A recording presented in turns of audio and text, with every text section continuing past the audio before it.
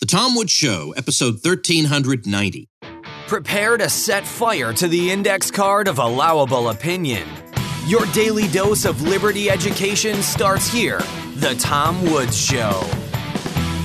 Folks, if you enjoy the Tom Woods Show, it's time to go to the next level. And next level Tom Woods is libertyclassroom.com. This is where my friends and I teach all the stuff you did not get in your conventional education. History, economics, and more, the way it ought to be taught, with all the content they left out or distorted.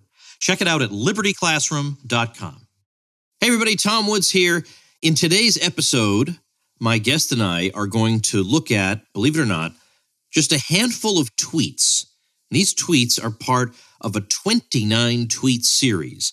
The author of these tweets just went on a tear a couple of weeks ago against libertarianism, and the author of the tweets is a woman named Terry Canfield, who is a lawyer and an author.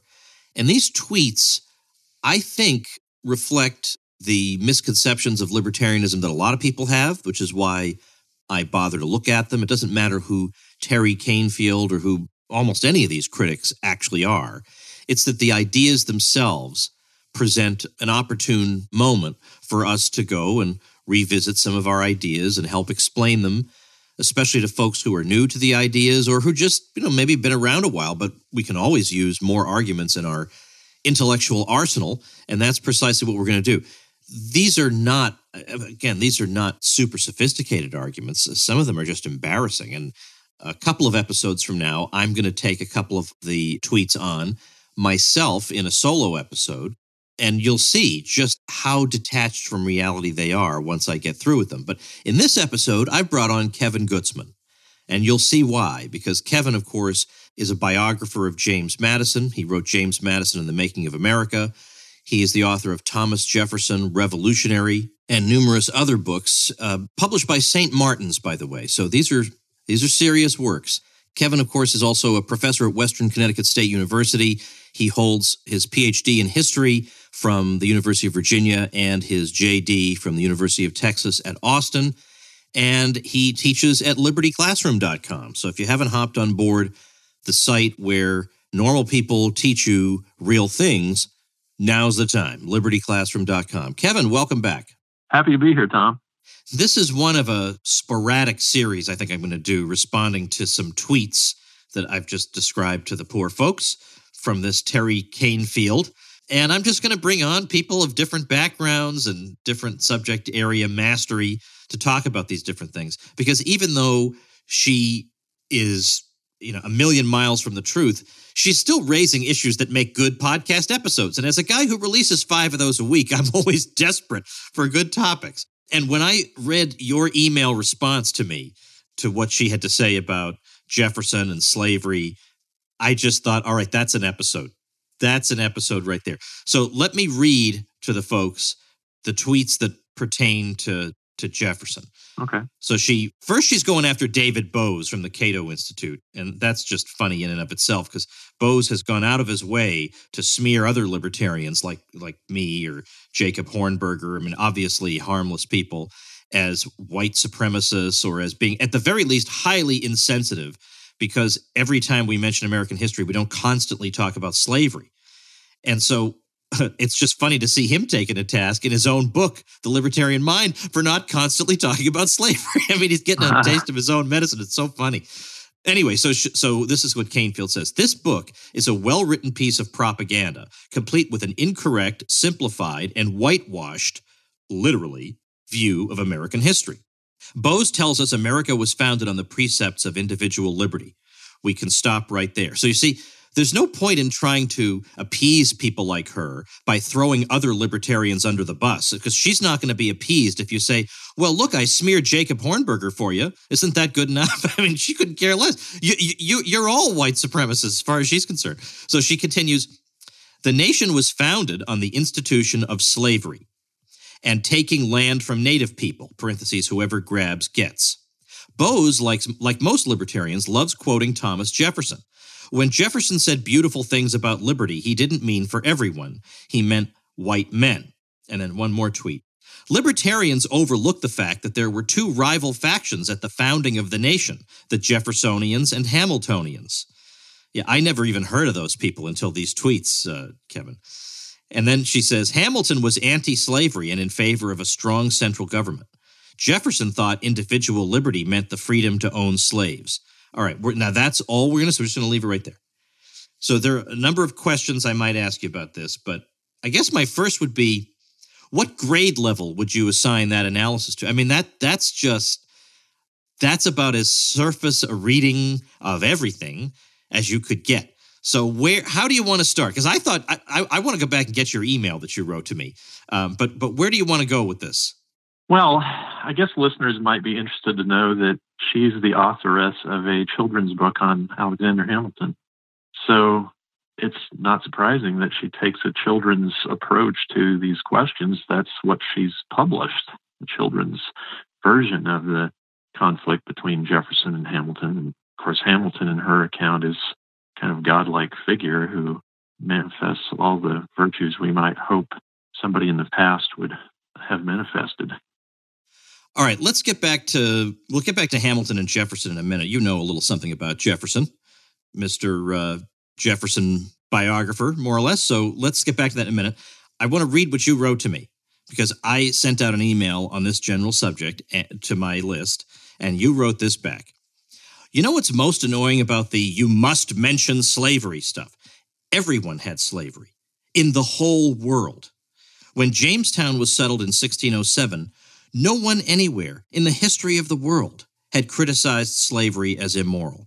Abraham, Isaac, Jacob, and Moses owned slaves. Aristotle said it was natural. Jesus bucked convention by hanging out with prostitutes and Gentiles, besides having his followers perform various works on the Sabbath, but didn't criticize slavery. And Muhammad recruited followers by promising them shares of all the populations Muslim armies could enslave. In the 19th century, that included American sailors captured by the Barbary states.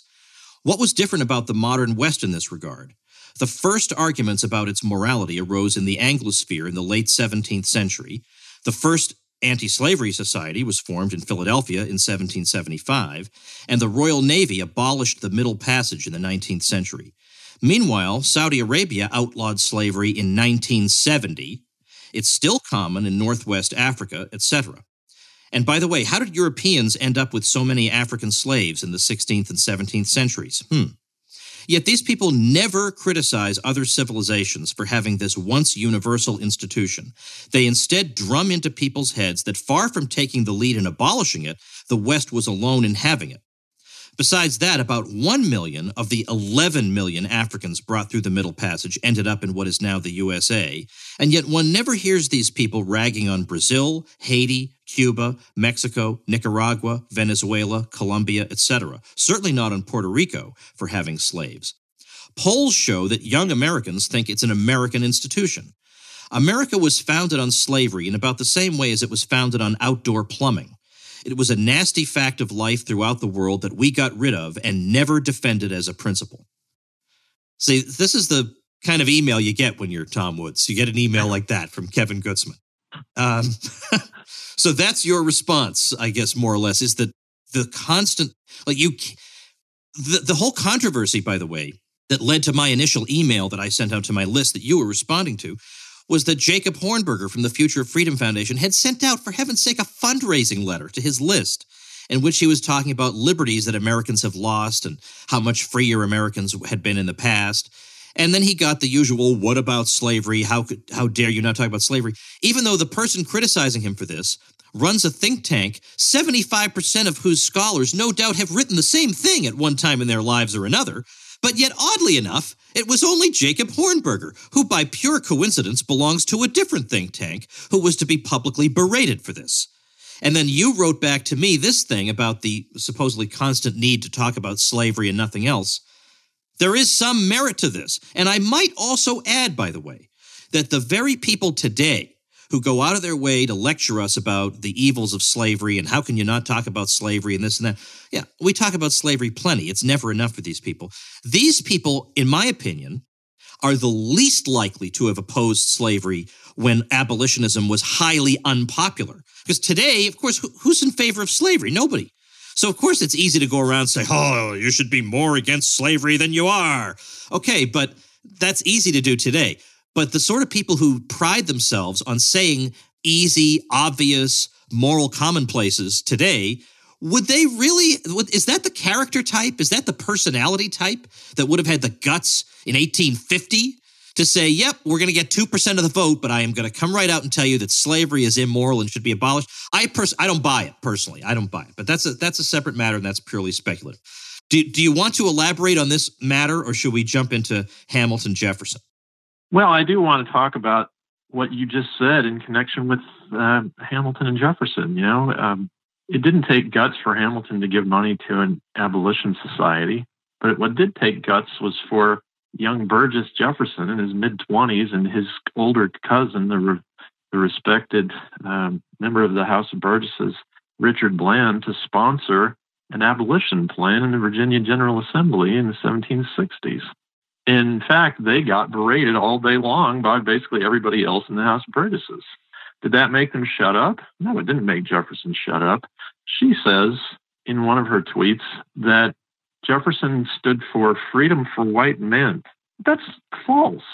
In fact, I've just been writing the section of my next book on Jefferson's and then Vice President Jefferson's and his colleague, his friend, governor at the time of Virginia, James Monroe, and their response to Gabriel's Rebellion in 1800. And their answer to this was, look, of course, as long as slavery is legal, we can't allow rebellions. It's dangerous to the general population. But then the two of them, Monroe and Jefferson, agreed that Gabriel's rebels, who were people involved in the biggest slaves conspiracy we know of in American history, this occurred in 1800 in and around Richmond, they both agreed that the rebels actually hadn't done anything immoral.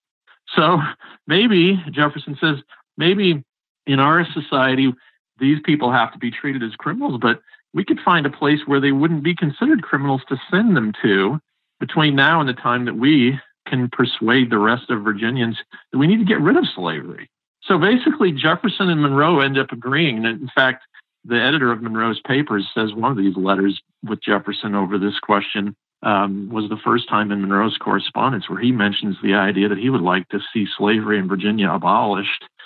These people, essentially, they were in a situation in which they had this institution. Monroe says, we inherited this from the British imperial policy, and that now, between this moment and the time that we get rid of it, we're stuck in this situation where we have no choice but to enforce it.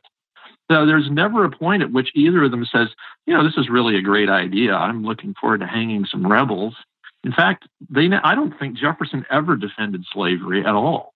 So her claim that Jefferson stood for freedom for white men, well, it's true insofar as white men, but the implication that he only thought freedom was for white men is utterly false and has actually no support in anything Jefferson ever said. So I don't know why she's making this claim, except that I guess it's part of the cartoon kind of Manichaean Hamilton versus Jefferson schema that she's got in her mind. It's, of course, popular today in certain precincts to be attacking the image of Thomas Jefferson. And by the way, of course, my general worldview is not the same as Thomas Jefferson's. But I think this trend we have now, this popularity of finding people who were important in the history of our civilization and just devoting oneself to attacking the memory of that person all the time.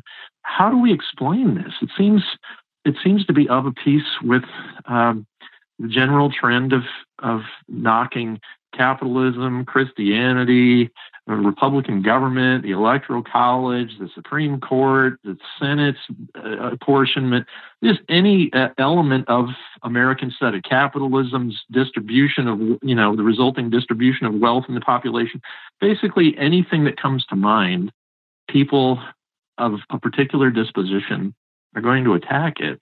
And I don't think that can be productive. It certainly isn't productive in our society, which I think is a far less happy one than it was probably in your memory. Yeah, no doubt about that. And I think one part of the problem is that the other side, namely our side, just right now is, I think, just going through a really dry period in terms of people who are charismatic and funny and knowledgeable, who can stand up toe-to-toe with these people. It seems like, I mean, not that I identify with the Republican Party, but the Republican Party, by and large, is hopeless because half the time they concede 80% of the left's argument, and it just... They do. That's their first step. Their first step is, well, you have good, you have well-placed grievances.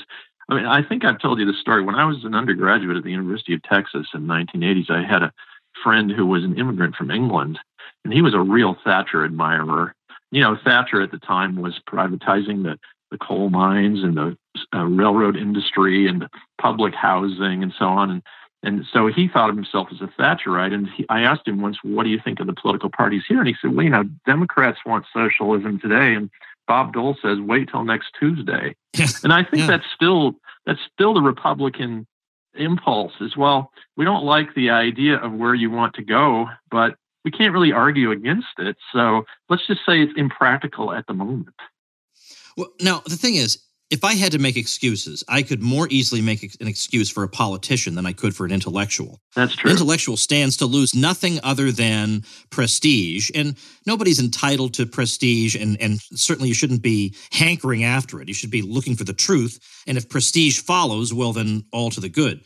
But if the general public wants socialism, it is hard to sell them on the market. But that's why you're supposed to be backed up by an intellectual cadre of people who can get out there and make really, really good arguments and wipe the floor with the other side to the point that you'd be embarrassed.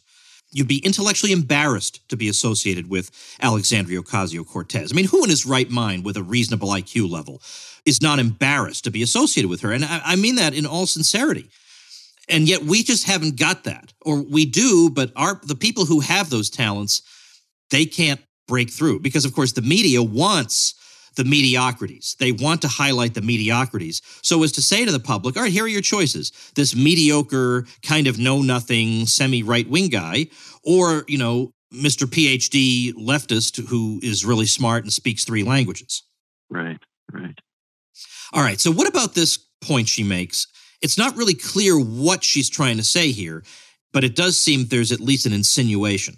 She says, and here I'm just repeating myself, Hamilton was anti-slavery and in favor of a strong central government. Jefferson thought individual liberty meant the freedom to own slaves. All right, well, first of all, she should have juxtaposed Hamilton was anti-slavery and in favor of a strong central government.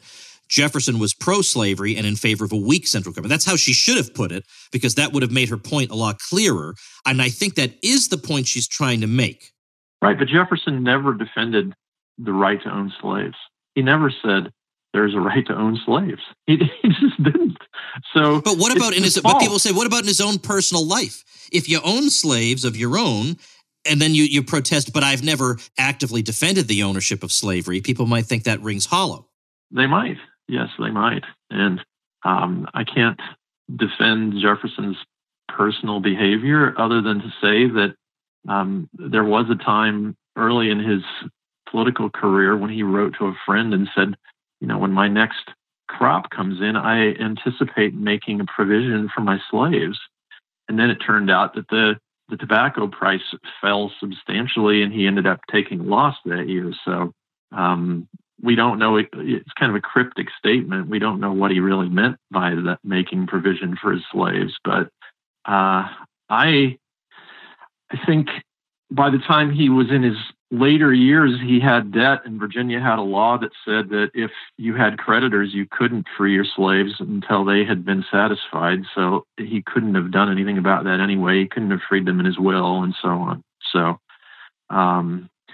in general, though, I don't want to be understood as defending Jefferson's private behavior. I think he could have been less self-indulgent when it came to expenditures on the fine things of life and that kind of thing. On the other hand, when it comes to Jefferson as a public figure, which I think is what she's getting at, leaving aside the argumentum ad hominem element of the usual case about Jefferson that his critics make, there's just nothing to it. There's no defense of slavery. In fact, he took very significant steps as a politician, as an office holder, that ultimately helped bring about the end of slavery, including, of course, writing the first draft of the law that banned slavery from the Midwest, calling on Congress to pass the law that banned importation of slaves at the earliest possible constitutionally permitted moment, the earliest morning of January 1st, 1808, and there are other things he did against slavery too. Besides, of course, spreading the idea that slavery was wrong,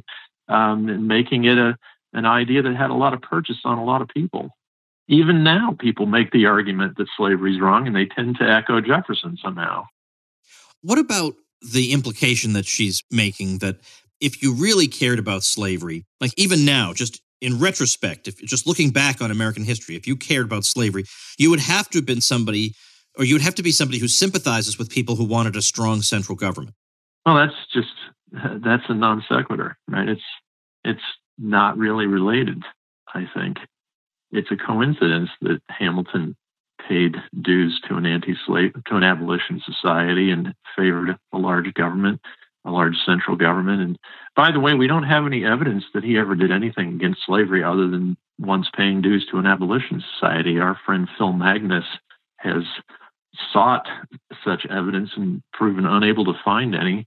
So I'm willing to believe that he just kind of lent his name to the idea of abolition and gave a few shekels at one point to an abolition organization without really taking any other significant steps. It's not as if he, say, had written the most influential American book of the 18th century and included a lot of anti-slavery stuff in it, as somebody else did. Are we talking about Notes on Virginia? We are, yeah.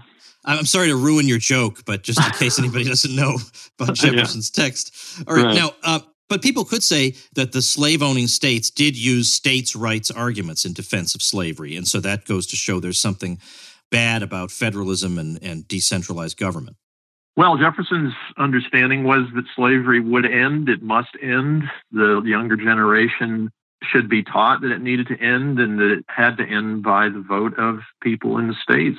So he did not subordinate his general belief that, in the principle of subsidiarity to his desire to get rid of slavery. That is, you might say, well, getting rid of slavery should have been his top political priority, and everything else, it logically follows everything else should have been subordinate to that. But as you and I have discussed before, and as I lay out in the first chapter of my book on Jefferson, his chief priority after, of course, republicanism, which was a given, was subsidiarity, federalism, and then within the states, subordination of policymaking through the counties to ward republics, what we would call precincts. And so he didn't take that position. He thought that if once you took that position, then you inevitably would end up with an entirely centralized system. So you couldn't yield on that point. But he did also go to his grave thinking slavery in America would end. He didn't ever think that question had any other possible answer. Eventually, people would just be convinced that slavery had to go, even in the South. I've sometimes made the argument that just think about the way large centralized states have treated minorities within their borders. And in other words, if you're trying to come up with a morality play whereby centralization leads to just outcomes, you've got some pretty big asterisks that you're going to have to place there. Because now, people listening to us may not know that you're half Armenian. That's right. They may not. My mother's maiden name was Bakoyan. So the example of the Ottoman Empire might be a useful one. That was a large territorial expanse. And let's say the Armenians did not enjoy autonomy to the extent that certainly they weren't able to prevent the deaths of as many as 1.5 million of them. And so there's that. And there, of course, there are much more obvious examples of large totalitarian states that did not treat the minorities within their borders particularly well. Right. So there's no clear way to say, well, if you centralize, this solves the problem. And of course, as Western society centralized in one state after another, the resulting wars became more destructive than previously. So there are a great many deaths connected with that. So there's a lot of death associated with the state one way or the other. But certainly it seems like keeping its scope as limited as possible, even territorially, does seem to keep it in check to some degree, even if it doesn't instantly put an end to all, moral enormities. Right. Can we now, for the sake of your limited time, I don't want to bother you too much today, but I found that other article and I just felt like I got to get Gutzman to say something about this thing too.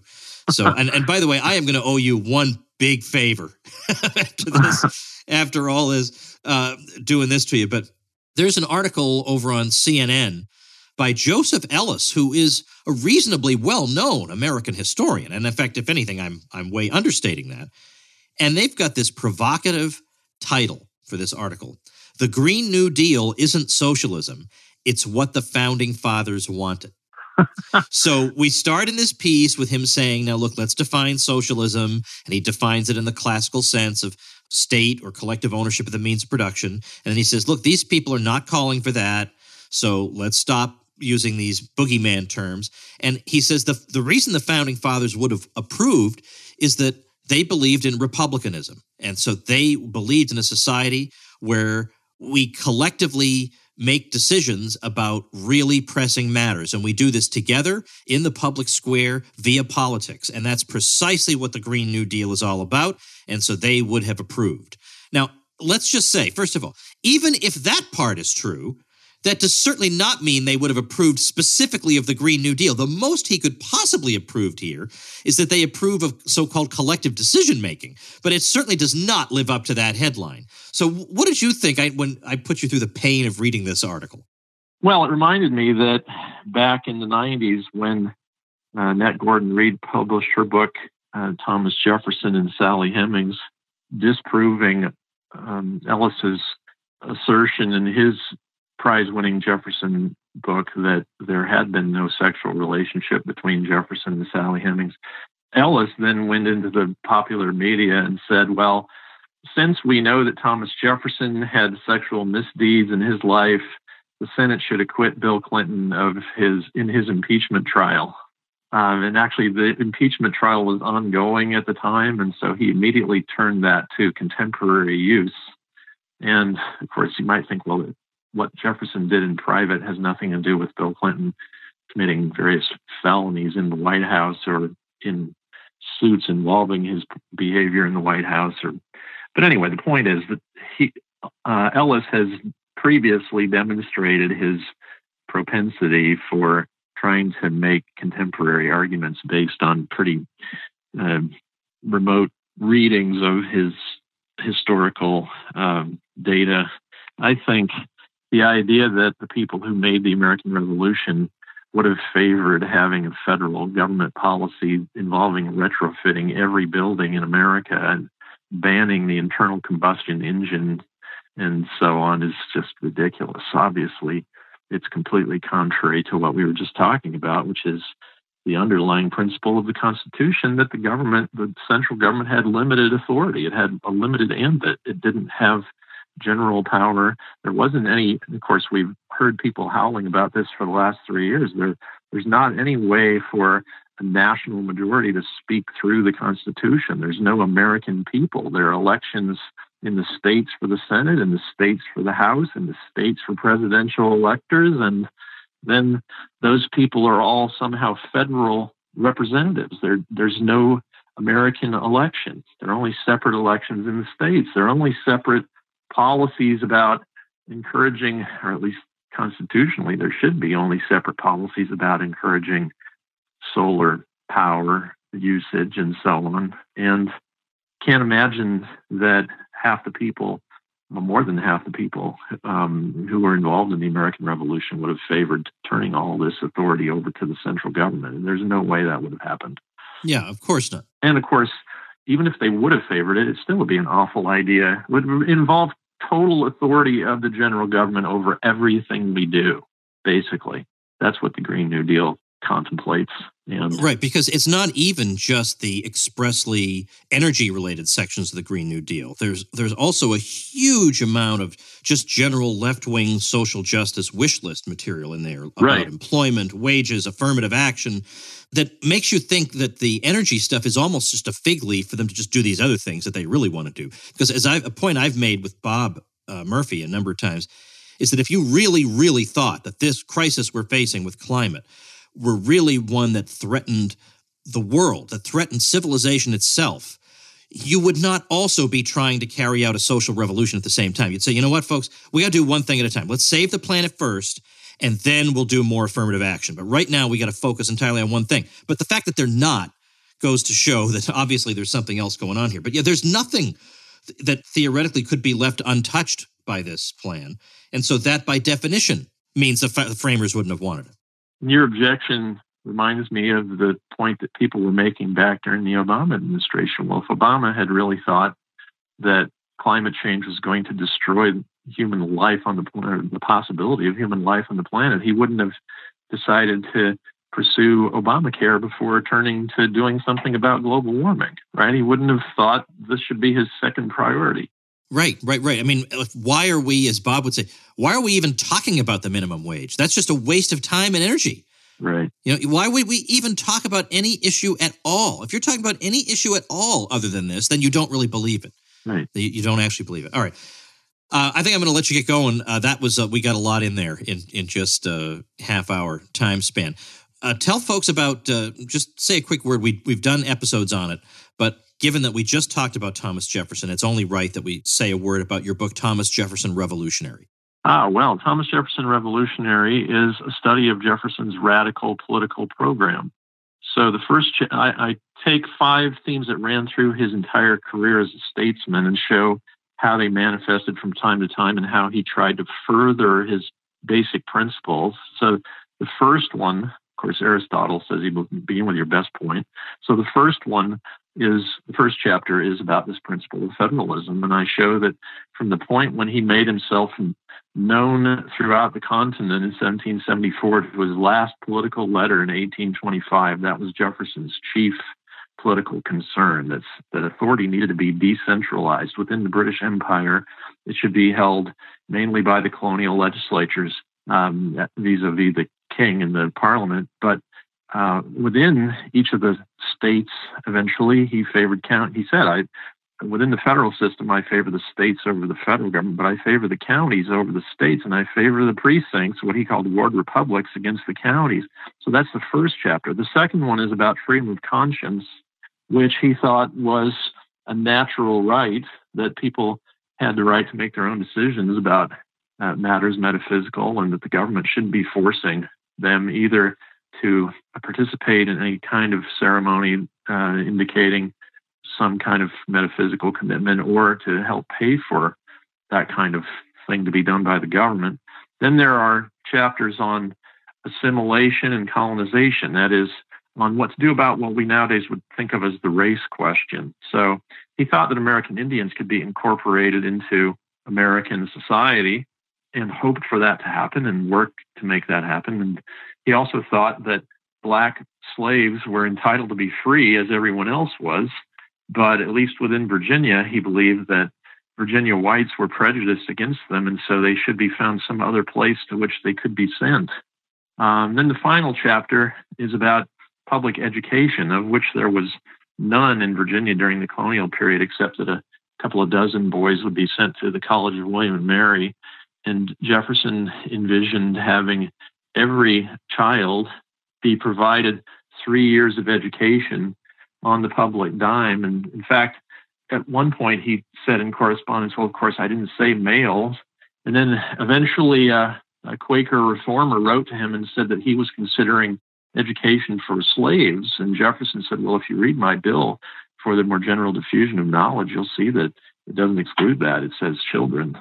So ultimately in Jefferson's lifetime, this led to the establishment of the University of Virginia, which he remade along democratic lines in terms of its curriculum and its internal governance, its location, all kinds of other factors. And of course, in his day, they didn't succeed in establishing primary and secondary schools in Virginia. But when they ultimately did, they were structured more or less on Jefferson's lines too. So these aren't the only important things Jefferson was concerned with. In the introductory section of the book, I talk about some of the one-offs, laws that he got passed just as soon as he proposed them. So they weren't themes that ran through his career. But if someone who's even thinking that he's pretty familiar with Jefferson's political life reads the book, I'm sure he'll see that he's influencing us in ways we don't usually recognize. And for example, he was the one who came up with the idea of a decimal coinage, of which the United States had the first one ever, and which we now think of as basically universal. It is a tremendous book, and you absolutely will love it, and you will learn things about Jefferson you didn't know. So I'll link to that book at tomwoods.com/1390, along with some other Kevin Gutzman material. KevinGutzman.com is the website. And Kevin, thanks very much for chatting with me today. Happy to do it, Tom. All right, folks. Now, if all goes well, my plan is that tomorrow I'm going to be talking to Scott Horton, and we're going to go through and deal with this claim, because the Mueller report came out. It clearly demolished what we've been told for 2 years.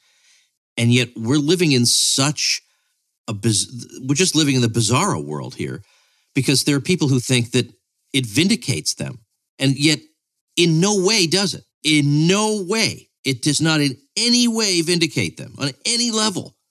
So this is an astonishing moment we're living through. I mean, it's, in a way, it's more bizarre than the WMD hoax. Really, this is just right there in black and white. And I wonder, how are the history books going to treat this episode? Are they going to act as if the report vindicated the conspiracy theorists about the so-called Russia collusion? Really? The history books are going to repeat this? So at some point, if they're not, then they're going to have to say that a lot of people were deluded for 2 years. And I can't imagine history books saying that. So I don't know what's going to happen. But what a moment we're living through. And Scott has been following this very closely and has studied the relevant texts in great detail, and he's going to walk us through all of it. So that's why you got to subscribe to the Tom Woods Show. All right, you can listen to a fugitive episode here and there, and you're going to get a lot out of it, no doubt. But you got to subscribe, or otherwise you're going to miss something like that, and you know you want to listen to that.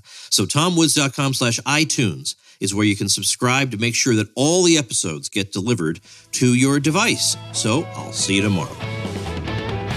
Become a smarter libertarian in just 30 minutes a day. Visit TomWoods.com to subscribe to the show for free, and we'll see you next time. Like the sound of the Tom Woods Show? My audio production is provided by Podsworth Media. Check them out at podsworth.com.